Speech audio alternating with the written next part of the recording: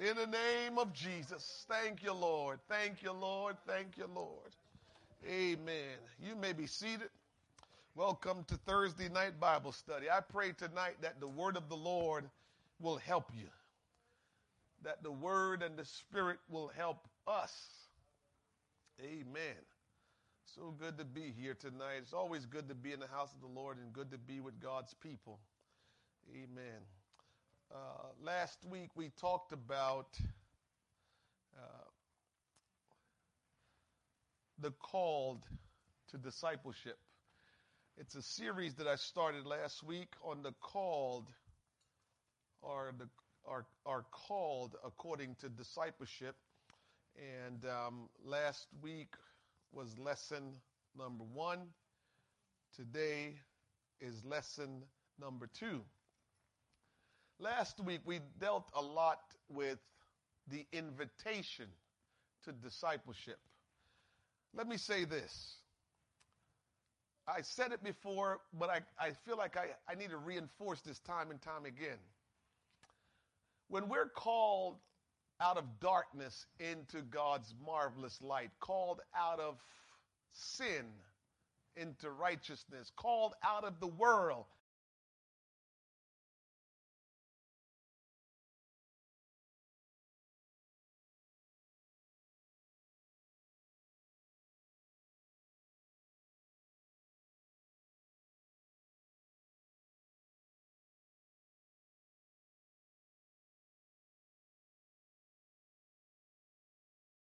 converted. But oftentimes we stay as converts while God wants us to go on to become disciples. And so we do ourselves an injustice by becoming converts and just want to just say, well, thank God because he saved me. Well, thank God because I was once lost, but now I'm found. Well, thank God I used to do this and I used to do that, but I no longer do it anymore. And it's okay to thank God for those things, but we have to go on to discipleship. And just remaining a convert, thanking God for removing your sins. The Bible says, we're baptized in his name for the remission of sins. So just to be happy that our sins was remitted, just to be happy that he's filled us with his spirit, just to be happy that, I'm a part of the family of God, is not everything. It's something, but it's not everything.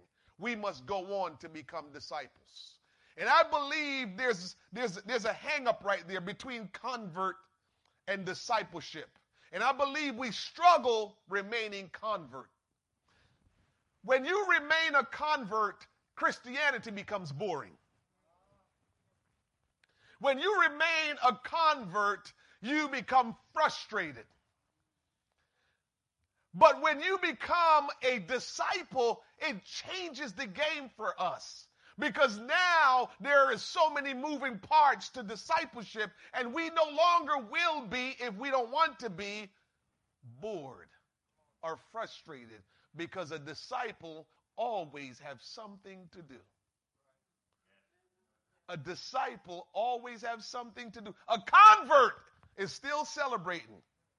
I was once lost, but now I'm found. A convert, if they don't become a disciple, they think about, got to get to heaven. But remember what I told you. If we're living to go to heaven, we might miss heaven. If we're living to please Jesus, then we will get to heaven. And so tonight,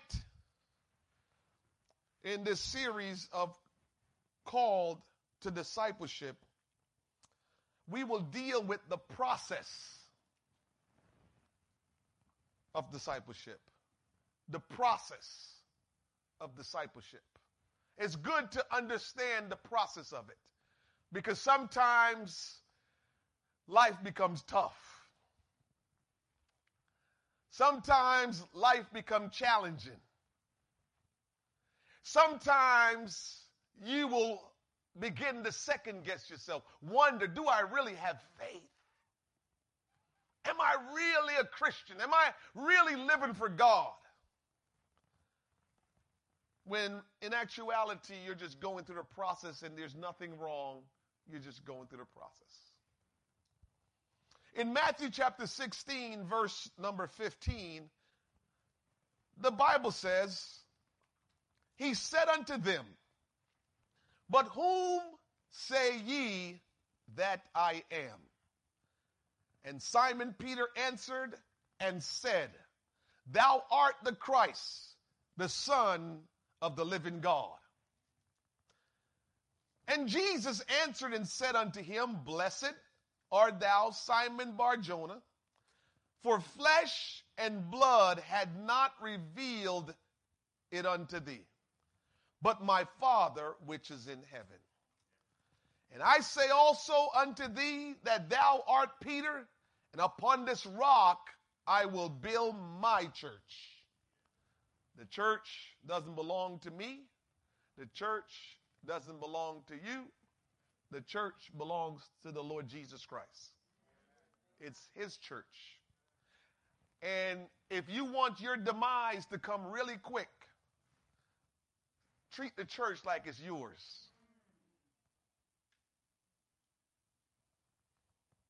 The church belongs to Jesus.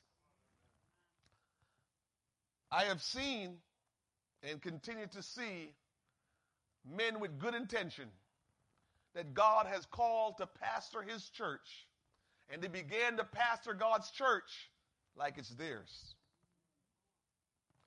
Anytime a man or a woman pastor God's church like it's theirs, they put themselves in trouble. Let me tell you how deep that goes. The Bible says the church is the bride. Now, you know what kind of union a husband and a wife should have. That's serious when you get in between a man and his wife. That's serious business. Well, when any man, including the pastor or any minister or any person, get in between God and his church, that man is in trouble. Jesus says, upon this rock I will build my church, and the gates of hell shall not prevail against it. And I will give unto thee the keys of the kingdom of heaven. And whatsoever thou shalt bind on earth shall be bound in heaven, and whatsoever thou shalt loose on earth shall be loosed in heaven. Then charged he his disciples that they should tell no man that he was Jesus the Christ. From that time forth began Jesus to show unto his disciples how that he must go unto Jerusalem and suffer many things of the elders and chief priests and scribes, and be killed and be raised again the third day. Then Peter took him and began to rebuke him, saying, be it far from thee, Lord. This shall not be unto thee. But he turned and said unto Peter, get thee behind me, Satan. Thou art an offense unto me, for thou savorest not the things that be of God, but those that be of men. And so I'm going to talk to you a little bit tonight in working through our series called To Discipleship. I want to show you the process of discipleship. Usually, Jesus, if you read through the Gospels, you'll see this. Jesus asked the deep questions to the Pharisees and these others that may be deemed as scholars. He normally asks them deep questions because they think they know, and so Jesus will ask them something that they just get confounded by it. And so usually Jesus would ask these deep questions to Pharisees and others.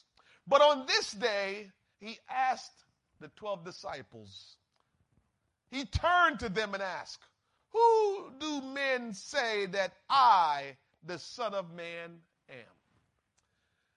That is very important for us as we read our Bible to see that Jesus is asking the question, who am I? Who am I? To you, you have walked with me. To you, you have been with me. Who am I to you? And so it's important, church, that we come to the knowledge and understanding of who Jesus is. It's not enough to say he is the Christ. It's not enough to say he is the Son of God. We must come to know him intimately, that we're able to identify who he really is. Our knowledge of who he is significant to who we will be.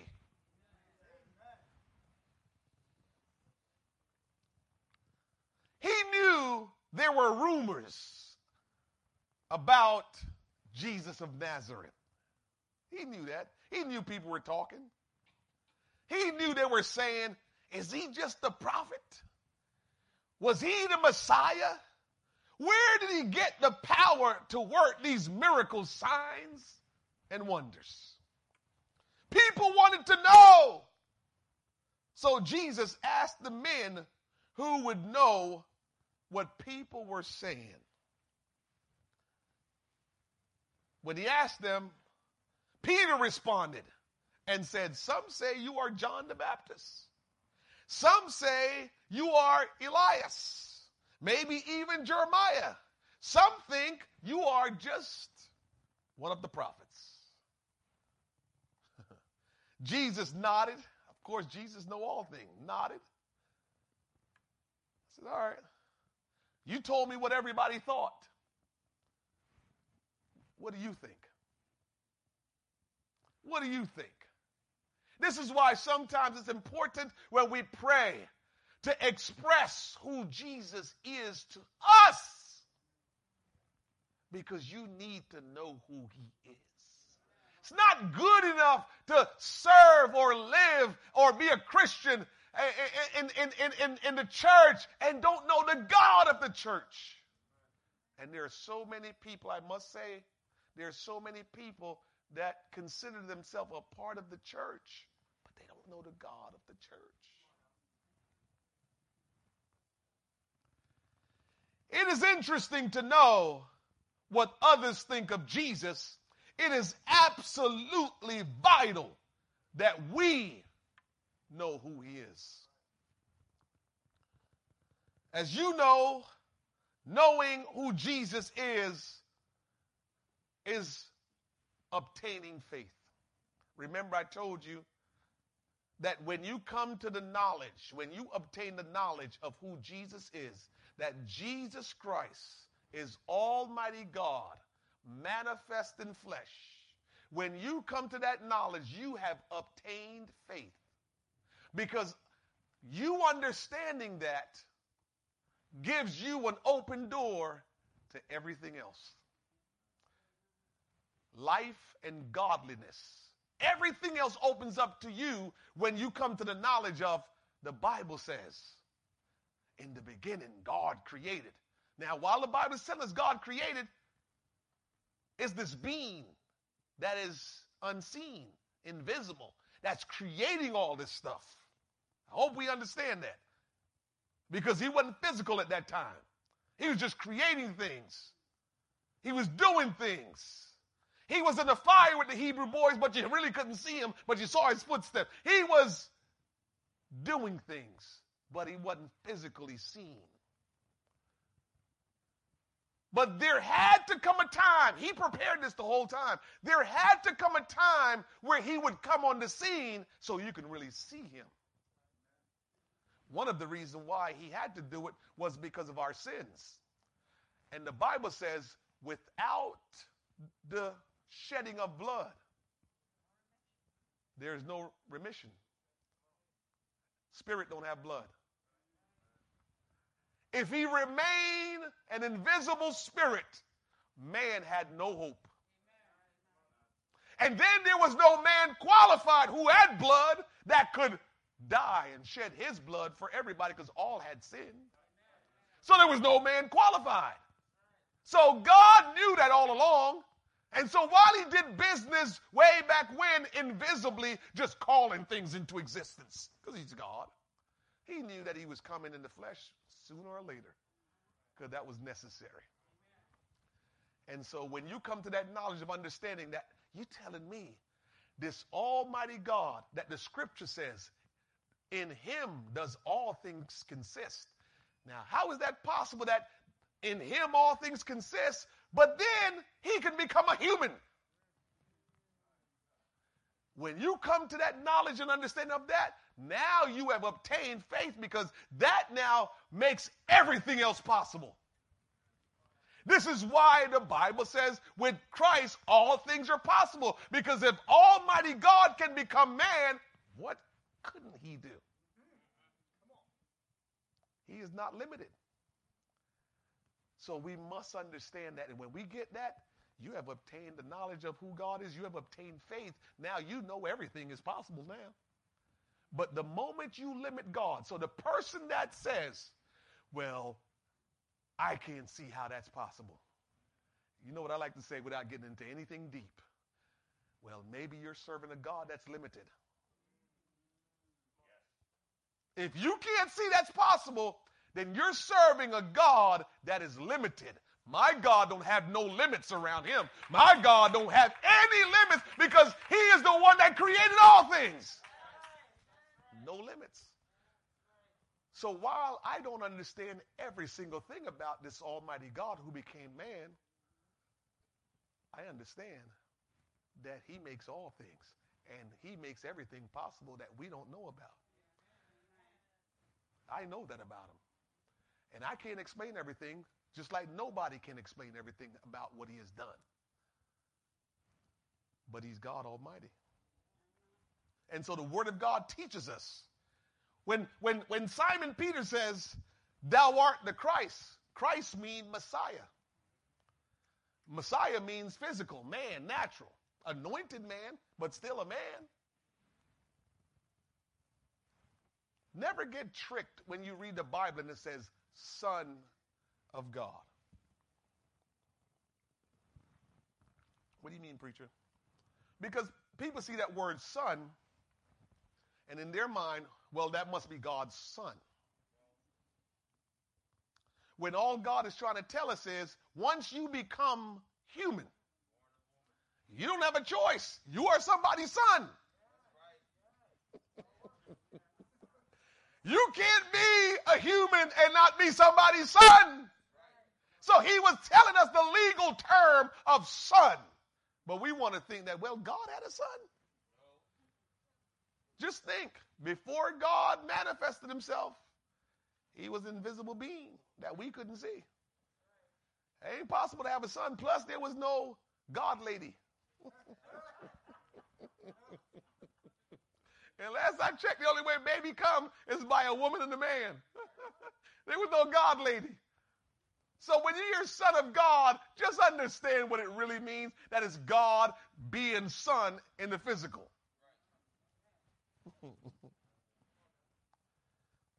1 Timothy 3, verse 16, the Word of God says, and without controversy. I don't have time to argue with you about certain things, because the Word says, without controversy. If you want to make controversy out of something that's non-controversial, that's on you. But I'm not going to make a controversy out of it, because the Bible says, and without controversy, great is the mystery of godliness. God was manifest in the flesh. How much more explanation we need? This word says God, big capital G, was manifest in the flesh. What else we need? But I'll go on. Justified in the Spirit. Still that invisible Spirit being, but the fullness of the Godhead is all in him. Seen of angels, preached unto the Gentiles, believe on this, believe on in the world and receive up in glory. I'm reading that and got tied up because I started thinking, shame on us because the demons knew who he was. They knew. And here we are down here trying to figure, well, is it the Son? Is it the Father? How did we do this? Okay. This says God was manifest in the flesh. It didn't say the Son of God manifest in the flesh. It didn't say anything about anyone else. It said God was manifest in the flesh. Peter was the disciple who proclaimed, "You are the Christ, the Son of the living God." By this point, when Peter proclaimed that, Peter knew Jesus pretty well. He had followed him from the day he finished fishing for fish and started fishing for men. So Simon told Jesus, by the way, Simon and Peter, same person. So if you hear me saying Simon or Peter, same person, and you'll get to see that. And if you go back to the text that we read, you'll see that. So Simon told Jesus what he thought of him by revelation of the Spirit. So when Simon told Jesus who he thought he was, that was a revelation that he got by the Spirit of God. And Jesus was pleased with what Simon Peter said to him. In fact, Jesus even praised Simon for that. That had to make Simon feel good. Blessed art thou, Simon, for flesh and blood had not revealed this unto you, but my Father which is in heaven. And he must have been feeling good. As a matter of fact, he went on to tell Peter some other good stuff. Simon had revealed a revelation that only came from God, but Jesus was not finished. Jesus gave Simon a name change. That's when he got Peter. He also gave him a promise and also gave him authority. That was a good day for Simon. Can you imagine? You had an encounter with Jesus. And he asked you a question and you were able to give him the right answer to the question. And then because you gave him the right answer to the question, he said, guess what? I am going to change your name. I am going to, you are going to be blessed. And I am going to give you the authority to help people get into heaven. Man, what a day that Jesus told Simon, you get the keys to the kingdom of heaven. Man, Peter must have woke up the next morning as a spiritual powerhouse.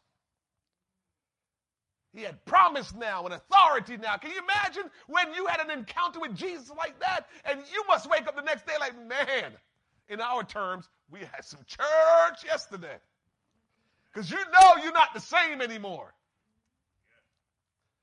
Then Jesus told the disciples not to tell anyone he was the Christ. Then Jesus broke the bad news. They were not going to camp in Caesarea Philippi forever.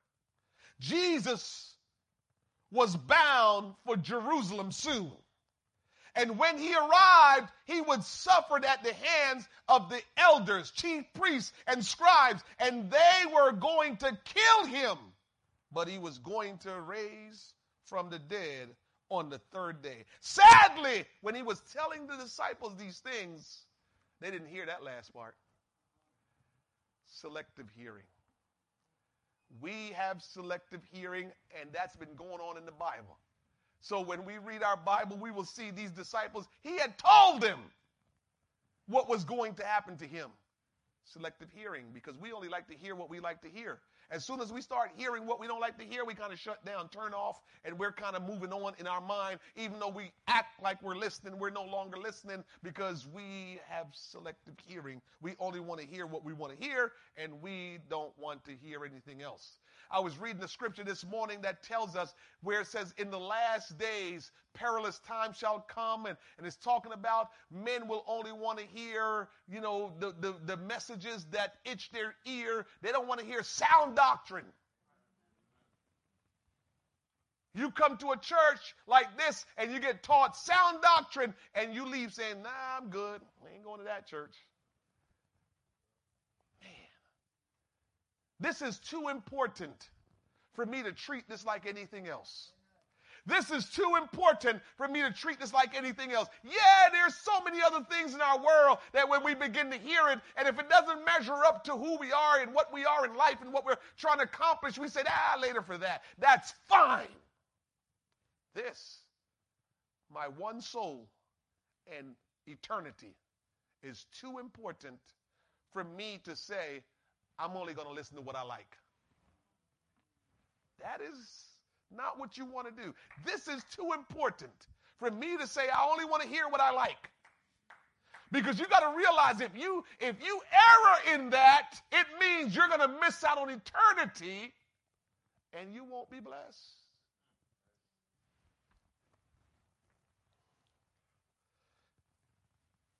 This was the first time when Jesus told them that, was the first time Jesus had distinctly, clearly told them his plan of going to Calvary. He had spoken in some vague, veiled terms before. So he had said it to them that he was going to the cross before, but not as clear as he did this time. Since Jesus had praised Peter just minutes earlier, Peter may have felt like he had earned the right to speak up at the mention of Jesus' suffering and death. Peter nobly stood up for Jesus. He even took Jesus aside, began to rebuke him for saying things about him dying. And Jesus took this opportunity to let Peter know and let us know that discipleship is a process. And because you have heard a good word and God has told you something excellent and positive and just it's a blessing to you because God had spoken something in your heart and in your mind and in your hearing of what he wants to do and what he will do in your life. Because God has told you that, it does not mean you have arrived as a disciple. Because God has blessed you and used you, it does not mean you have arrived as a disciple. And so Peter was used mightily by the Spirit to declare who Jesus is. And when Jesus began to speak spiritual things to him, he began to speak carnal. So 1 minute, here he is thinking he's spiritual. And next minute, the Lord had to check him and says, you ain't that spiritual, Peter. Because discipleship is a process. No matter how close Peter felt to the Lord, he was still miles away from being like Jesus. We are not transformed into mature Christianity overnight. No. In fact, it does not happen in 1 month or 1 year. You pray through at the altar on Sunday. So why are you still struggling? Maybe what some of us may ask ourselves. You are not alone in asking these questions, and they are fair questions. But the answer lies in one word: process. Process, church. Process. Discipleship does not happen once and for all at an altar. Discipleship happens every moment of every day. And some days we do well and we find ourselves living right. Other days we do not do so well and we find ourselves feeling far away from the Lord Jesus. But hear me tonight. It is not as important how close we feel to Jesus as it is in the direction we're going toward Jesus. So the days when you feel like I'm not feeling Jesus, I don't feel his touch, I don't feel his presence, I don't feel like I'm close to Jesus. On those days that you're feeling like that, ask yourself, but what is my direction? Am I still praying? What is my direction? Do I still trust in him? What is my direction? Do I still have faith? What is my direction? Am I still reading the Word of God? What is my direction? Am I still living this life? And you ask yourself that. And if you can say yes, then you know I am still going in the right direction, even though I can't feel Jesus. Even though I don't feel like I'm close to him, I'm still going in the right direction. Discipleship is a process, but we must all strive to become disciples. It's not good enough to just be a convert. It's not just good enough to be born again of the water and of the Spirit. It's not good enough just to talk in tongues. It's not good enough just to say, I was baptized in Jesus' name. It's not good enough to just say, I live holy and righteous. It's not good enough to just say, I'm a Christian. I must strive to become a disciple at some point in time. Do not get frustrated that you still get frustrated. Do not get frustrated that you still get frustrated as a Christian. Discipleship is not a one-time event, but a daily process. What does process even look like, though? Process. It looks like patience. And patience is rarely pretty.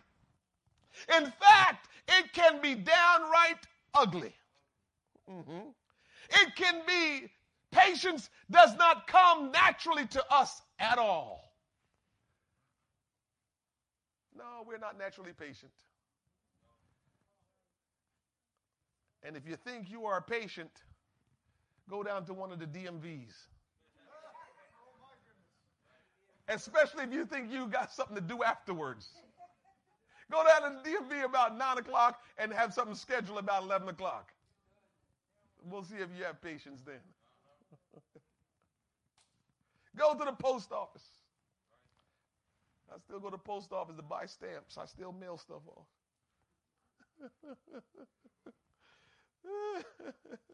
Go to the post office and see what happened. My Lord, you'll know if you have patience or you don't have patience. Hallelujah. Somebody say amen. Hallelujah. And so, patience is a big part of the process. Discipleship is constantly happening in our life. It's not a one thing. It's not a two thing. It's constant. And so we must look at our life and realize that the things that are happening is to make us to become disciples of Christ. The discipleship process includes patience. If Peter had known what his future would hold, he would have been thrilled and scared at the same time. I got to tell you, I feel like that many times. I'm thrilled and scared at the same time. Because I know God is going to do great things. He has done great things. Because if you look back on your life, I know I do this in my life. I look back and realize where God has brought me to, and I'm like, how did you do this, Lord? How did you pull this off?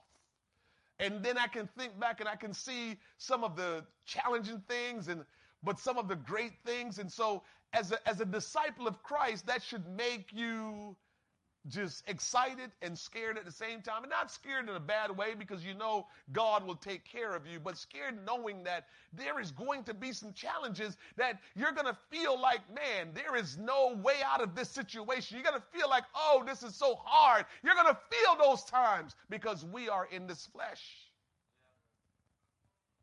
But you have to remember when you start feeling like that, what God has brought you through, what God has helped you overcome. That's what you got to do. When you get nervous, when you start to get concerned about the challenges that you're facing, the uncomfortable things that you're going through, you need to start saying, God, you have brought me to this point, and there are things that was in my way before. There are feelings that I had before, and you still brought me through, and I know you'll bring me through again. I don't know how you're going to do it. I can't explain how you're going to do it, but you did it so many times. You've done it so many times. I'm trusting you to do it again, Lord, because you're the same yesterday, today, and forever. You never change. And Lord, you rescued me before, you'll rescue me again. You delivered me before, you'll deliver me again because you're so faithful. You're so faithful. He doesn't change, church. And so when you're nervous, when you're uncomfortable, when you're concerned, when you don't know what's going to happen, you just have to say, God, I didn't get to this place without going through some things, and you brought me through those things. I know you'll bring me through these things now. That's what you got to know. That's what you got to understand. He brought you through those things before. He will bring you through these things that you're dealing with now. Yes, he will. Peter was going to preach the inaugural message for the church on the day of Pentecost in Acts. But he didn't know that in Matthew. Come on now, follow me. In Matthew, when Jesus, remember the last thing Jesus said to Peter at the spot right there in Matthew was, "Get thee behind me, Satan." That Jesus just pumped me up and told me that I am blessed, and he changed my name, and he gave me the keys, and then in the next breath, he rebuked me, calling me the devil. And so he left off on being rebuked, being called the devil.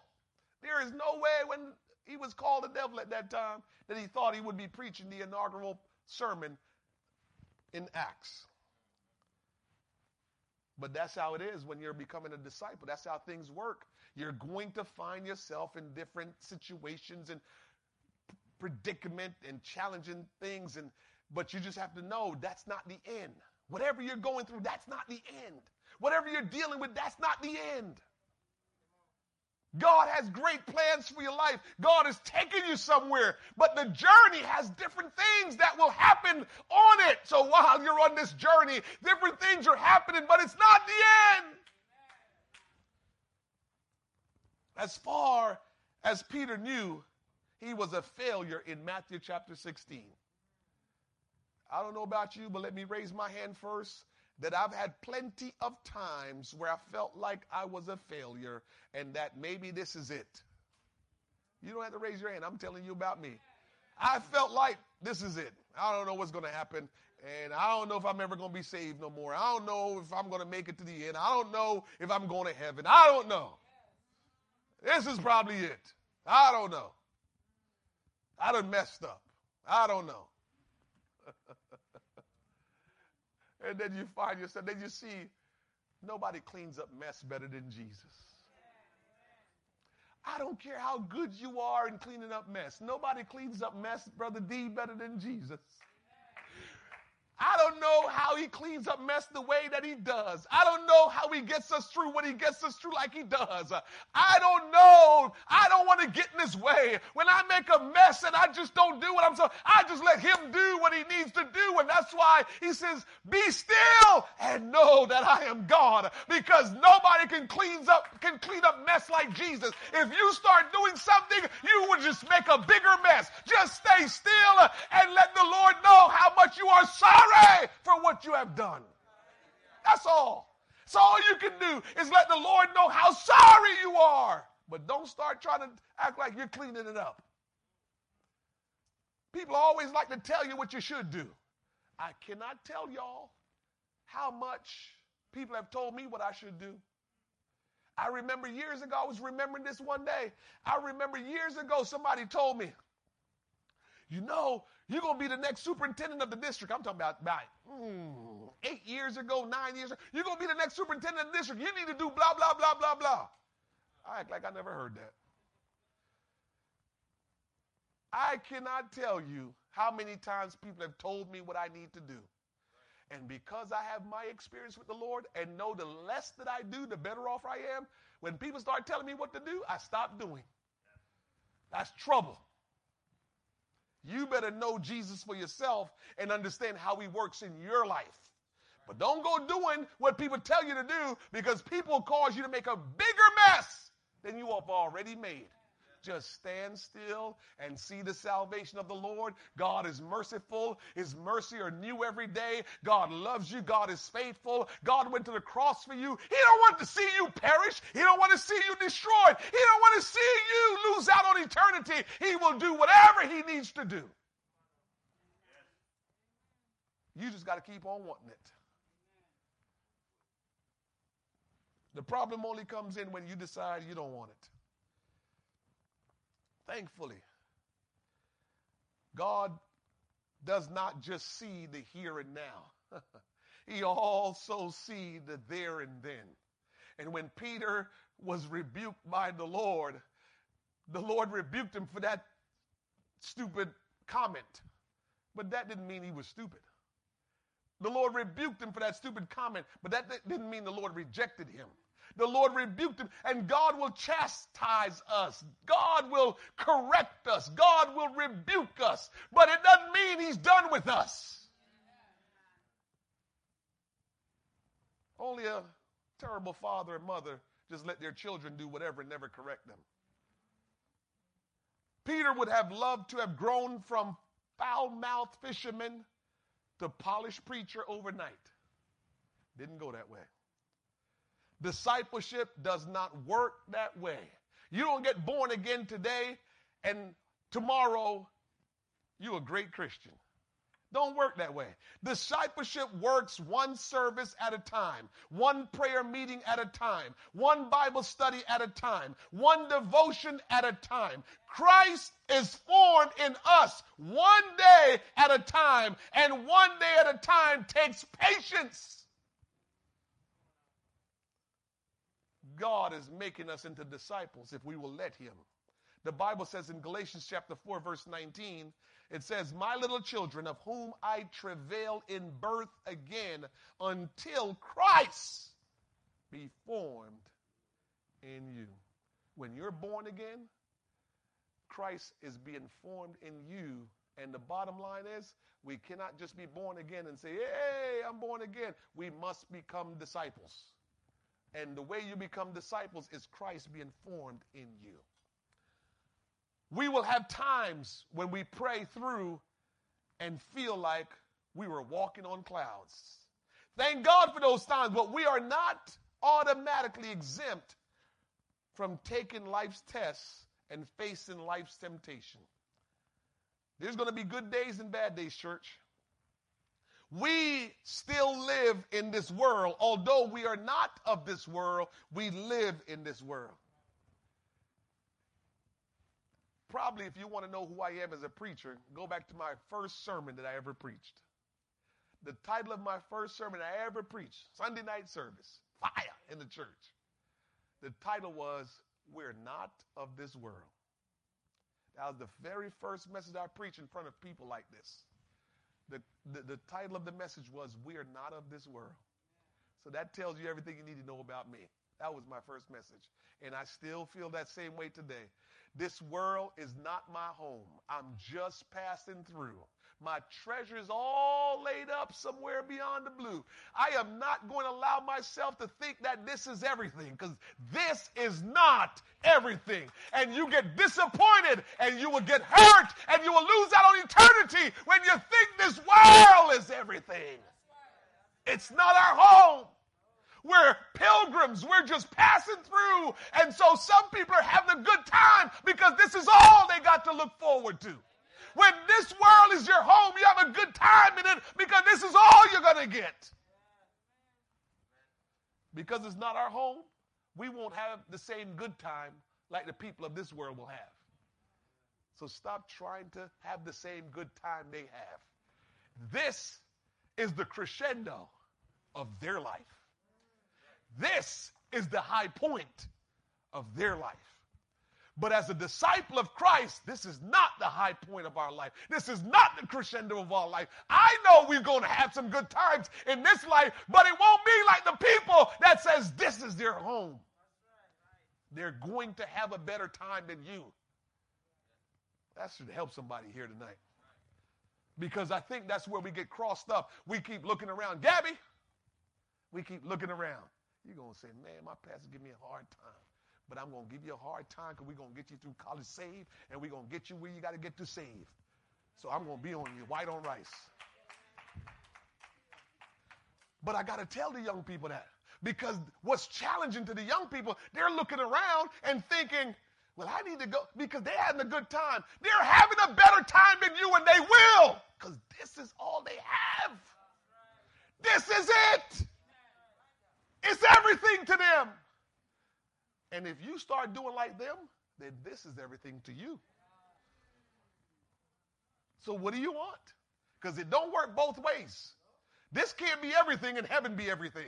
The Bible says we can only serve one master. We cannot serve two masters. You can't serve God and serve man. You can't serve this world and serve heaven. You only can serve one. One. So the moment you make a decision what you're going to serve and who you're going to serve, that's all you can serve. Can't do both. So if you want to start making this world everything to you, like some people have already made it to themselves, then you're just like them, no different. I'm trying to get there. Discipleship requires consistency.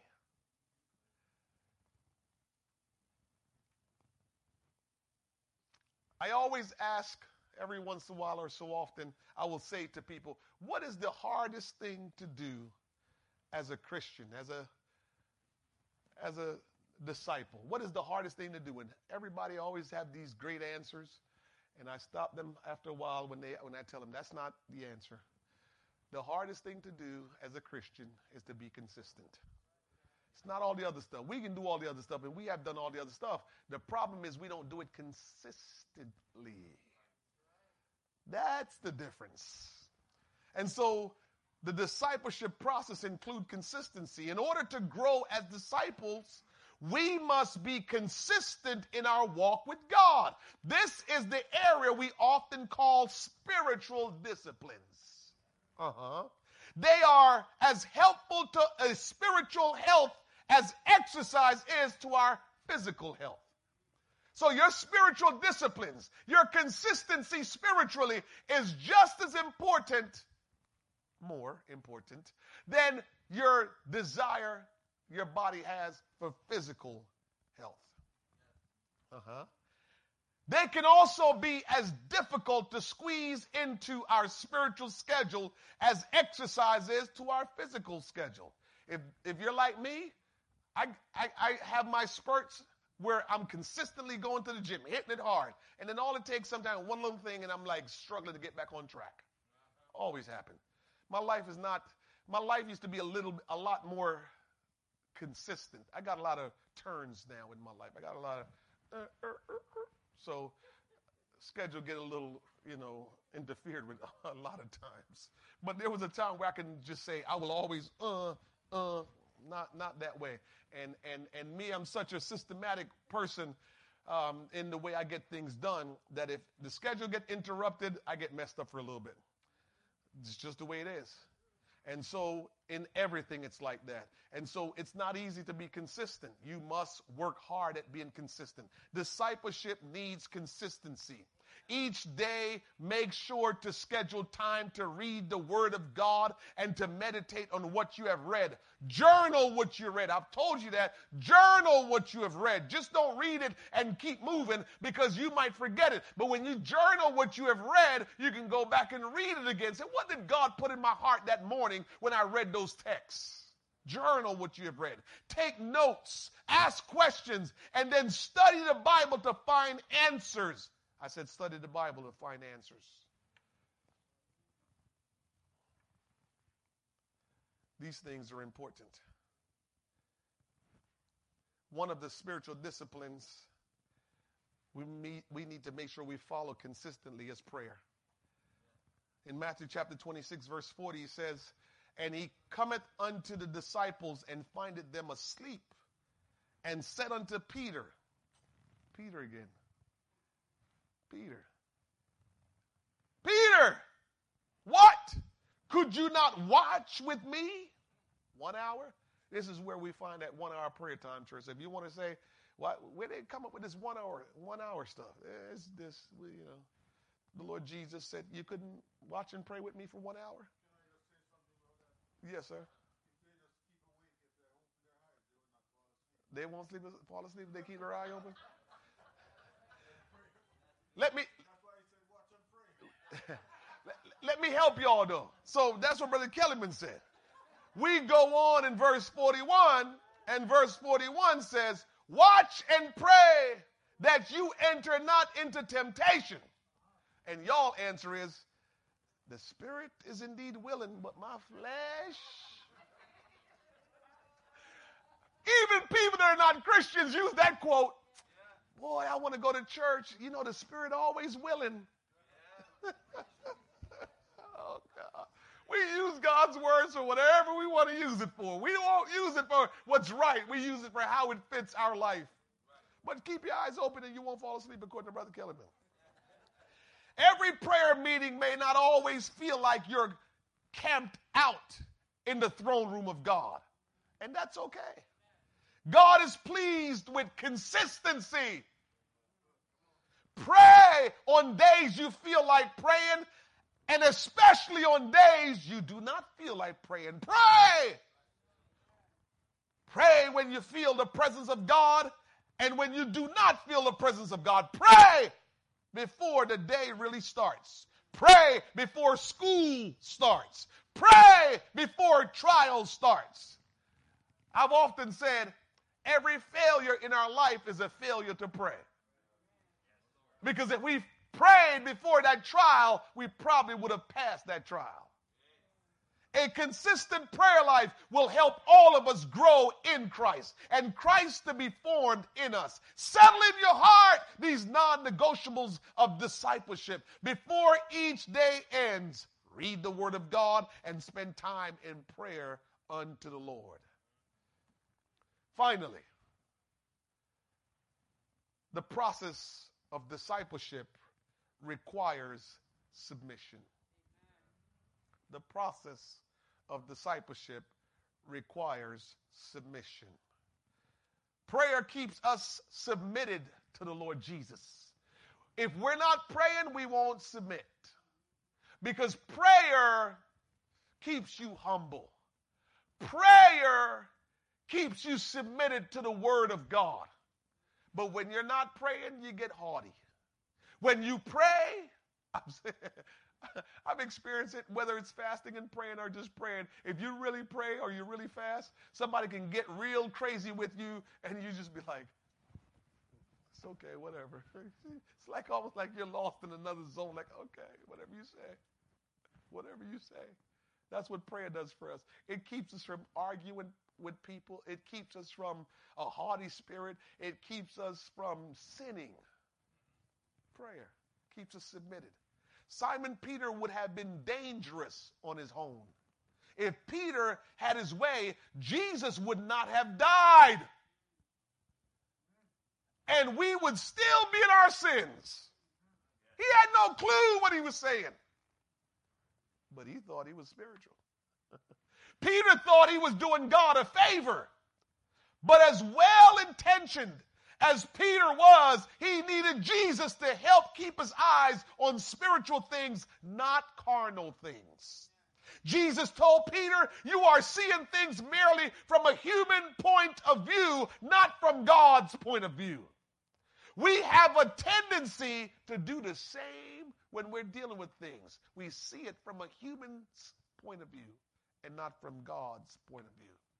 So God filled us with His Spirit. This is why it's important to have the Holy Spirit living inside of you. God filled us with His Spirit, and guess what? And He gave us a pastor. Pastors are not perfect, but pastors are God's perfect will for His church. Again, God is the owner, is the head, is the creator of the church. And He decides, I'm going to give you my Spirit, and then I'm going to put my servant in the church to lead you. It's up to you.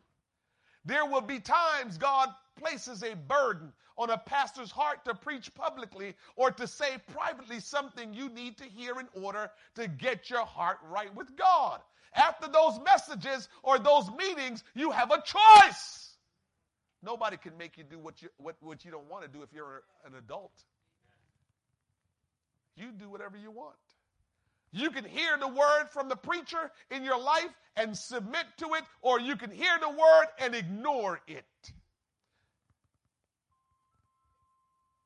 God can use someone that you might think is not worthy.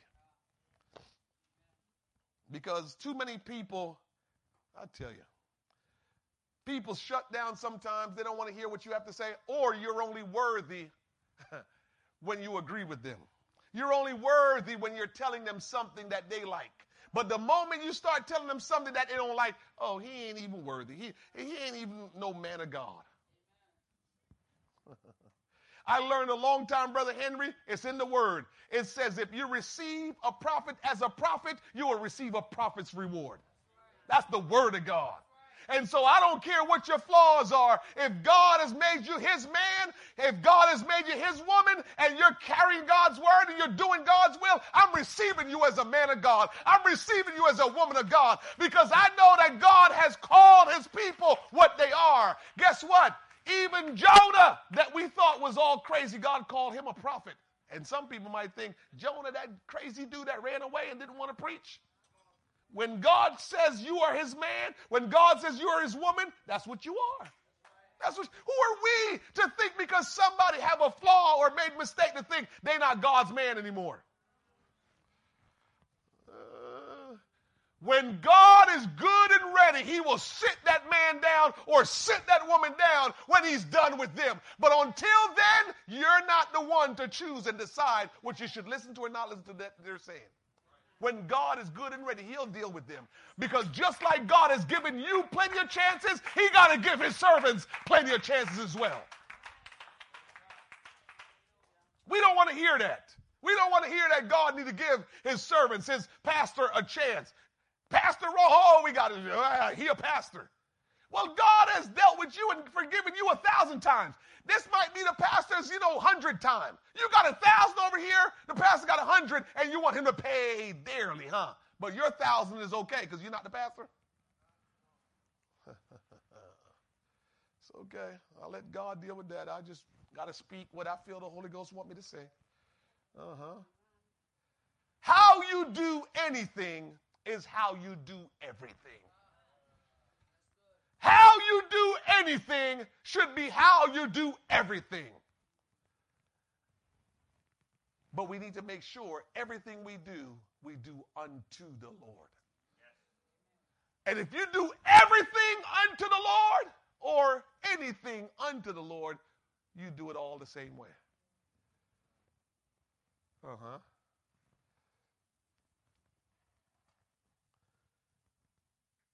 I'm finished.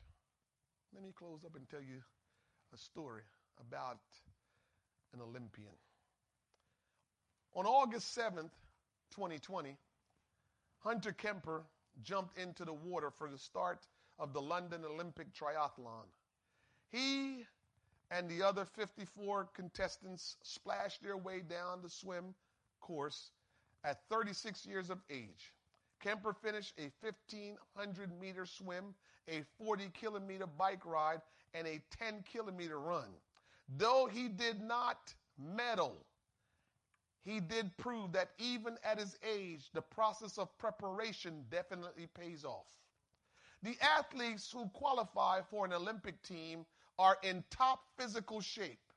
Boxers, wrestlers, swimmers, and cyclists do not automatically get tickets or get a ticket to compete simply because they are in pretty good shape. Fitness at the Olympic level takes on a different meaning. The fittest athlete do not always get the medals, but they always have a distinct advantage. Physiologists have calculated the difference between a gold medal glory and just missing the medal stand as 0.5%. For top Olympic athletes like Kemper, training is a 6-day-a-week job. These are the things that start getting me crazy. You know where I'm going. I just lose my mind when I think about how people can be so disciplined and so faithful and committed to things that when they die, that's it. Don't amount to anything. And what we're supposed to be doing gives us eternal life and afford us the privilege to impact other people's life eternally. What we do is eternal. It never ceases. And people are committed more than we are. That's always a challenge to me when I think about those things. Hunter Kemper lives with his family in Colorado Springs, so he's able to train at high altitude. His daily routine begins at 7:30 a.m. with a 5,000-meter swim. He chooses to swim first because it's the hardest thing for him to do if he is tired. After a break, he runs 10 to 12 miles before breaking for lunch. After lunch, he bikes for a couple of hours, pedaling approximately 40 miles per day. Of course, somewhere in his day, he still finds time for a period of weights and stretching. Beyond the scene, nutrition and exercise machines, there remains a simple formula for becoming an Olympic athlete. To become an Olympic athlete means you probably don't have time for anybody else. You just have to do your thing and ignore everybody else. You don't have time. The winning athletes are simply willing to work harder. Listen to this. The winning athletes are simply willing to work harder than anyone else to reach their goal. You do not win an Olympic medal by being gifted, says Kemper's trainer. You win an Olympic medal by being willing to work harder than everyone else. The process of becoming a disciple is not always easy, but it is necessary. So how do you embrace the process? Thankfully, walking with Jesus does not always include hearing, "Get thee behind me, Satan." There are other times when God lifts us from this world and gives us a taste of the world to come.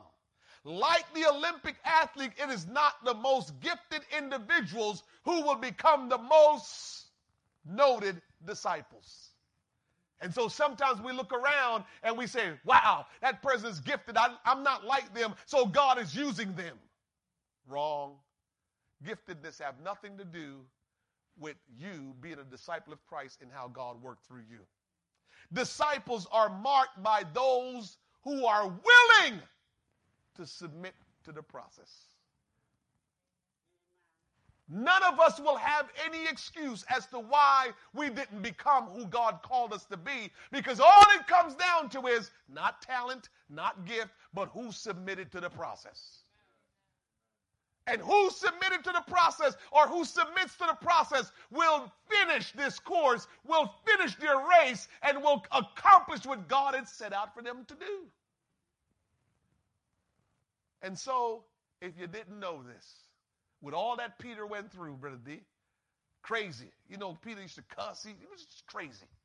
And even when God delivered him from cussing, because God called him from being a fisherman to go fish for men, and so he had been born again and started living for God, and so he still had cussing in his heart a little bit, because when they took Jesus to go crucify him, to go beat him, when they took him, guess what? He was ready to cuss them out. He cussed them out. He also cussed the girl that was asking him if you was with Jesus. So the cussing thing was still in his heart, even though he was saved. So if you slip and cuss, it don't mean you're not saved. I'm serious. If you slip and curse, Peter slipped and cursed. And with all of that, Peter continued in the process. In Acts chapter 2, closing statements here. In Acts chapter 2, verse 14, watch what the scripture said. But Peter. Remember, we were reading in Matthew when Peter was just crazy. We were reading in Matthew. But now in Acts, it says, but Peter, standing up with the 11, lifted up his voice and said unto them, ye men of Judea, and all ye that dwell at Jerusalem, be this known unto you, and hearken to my words. For these are not drunken as you suppose, seeing it is but the third hour of the day. But this is that which was spoken by the prophet Joel. And it shall come to pass in the last days, saith God, I will pour out my spirit upon all flesh, and your sons and your daughters shall prophesy, and your young men shall see vision, and your old men shall dream dreams. And on my servants and on my handmaidens I will pour out those days of my spirit, and they shall prophesy. And I will show wonders in heaven above and signs in the earth beneath, blood and fire and vapor of smoke. The sun shall be turned into darkness and the moon into blood before that great and notable day of the Lord come. And it shall come to pass that whosoever shall call on the name of the Lord shall be saved. Don't mean you just say, God, I believe you died and rose on the third day.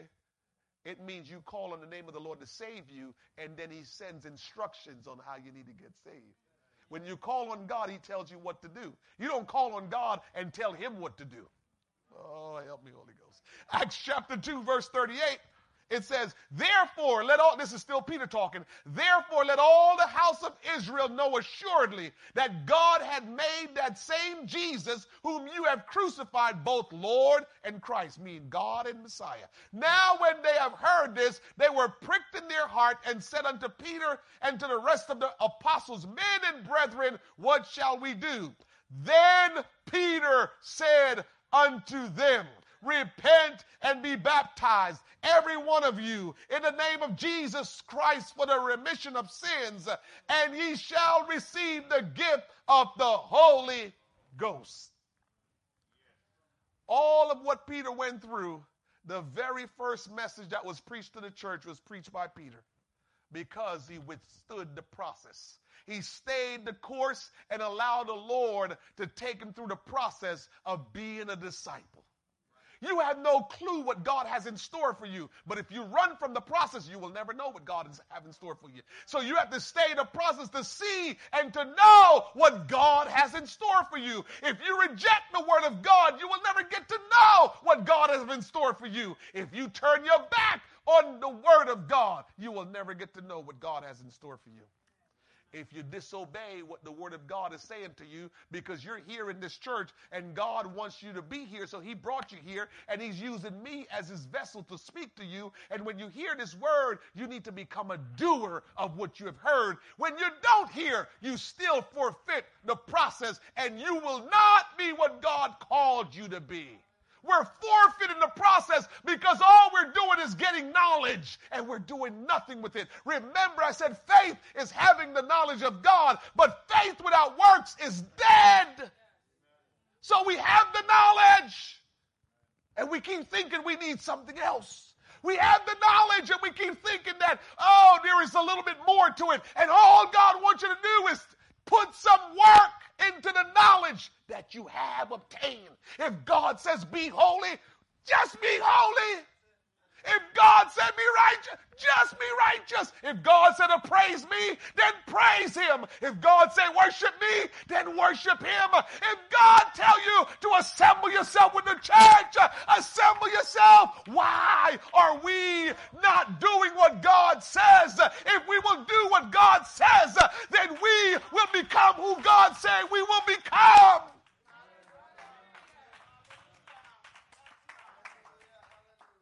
I know I don't need to feel bad for God, but I feel bad for God. I know I don't need to feel bad for him, but I feel bad for him because his plan is so glorious and he has shown us and given us proof of how great he is and what he can do, but we're still sitting on him. We still want him to spoon feed us, and God is not going to do that to you. One thing I know about God, we are going to do what we're responsible to do, and he will do what he's responsible to do. God will not do what you or I are responsible to do. He will not do it. And many of us are stuck in a rut because we want God to treat us like babies. We want God to come and spoon feed us, and he won't do it. And so you're going to find yourself in that same place just murmuring and complaining and start saying, I don't know if I believe all that stuff. Why? Because you're not doing what you're supposed to do. You don't know if you believe all that stuff? Let's stand.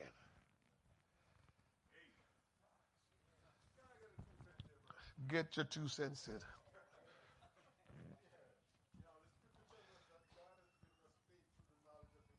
Mm-hmm.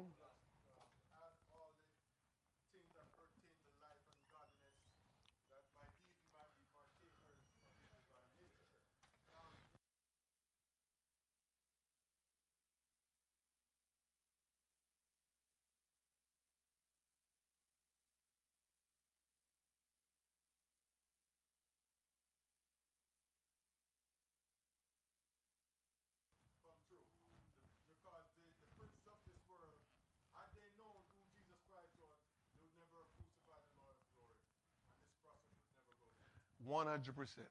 He is what Brother Kellerman is saying, which today I heard a powerful message by Jerry Jones at Louisiana camp meeting.